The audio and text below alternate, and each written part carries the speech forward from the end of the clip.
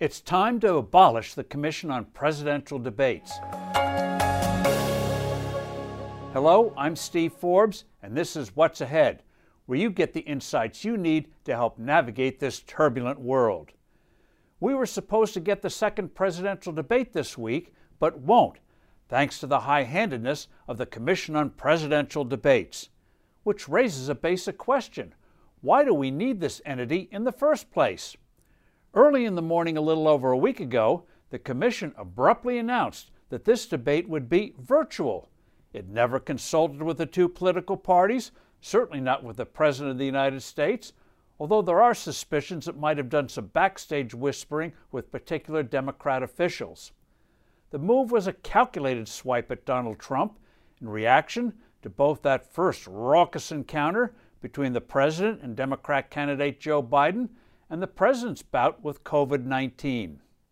An offended President immediately and publicly told the Commission to take a hike, either host a verbal joust using the format and rules the two parties had previously agreed to, or no debate at all.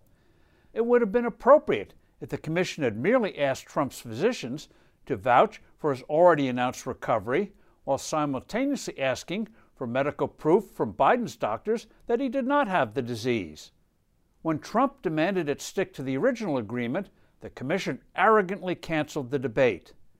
Too bad these debates overseers decided to play politics here, because the American people badly need a real discussion on the profound differences between the two men on the economy, health care, foreign policy, urban unrest, and so much else. The Commission was created over 30 years ago as a nonprofit by the two political parties to sponsor and produce debates for major presidential and vice presidential candidates.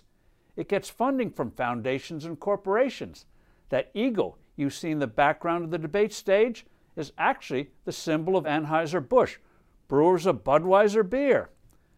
The Commission's haughtiness and partisanship is reflected in its choice of moderators who too often treat these events as their own private press conferences with gotcha questions, usually aimed at Republican candidates.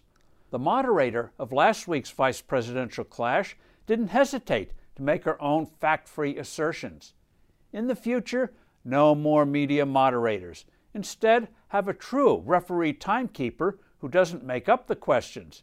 Their only task would be to keep the candidates kept within the time limits and not speak over each other. The major campaigns would agree on the actual structures. There should be broad topics like the economy. Each candidate would say have 5 minutes for a statement, then a fixed time for a rebuttal to what the other person said. After those exchanges, each contestant would have the opportunity to ask the other a question or two. Let the candidates themselves make their cases and then probe each other. The voting public would be better served. I'm Steve Forbes. This is What's Ahead. Thank you for listening. Do send in your comments and questions. I look forward to being with you soon again.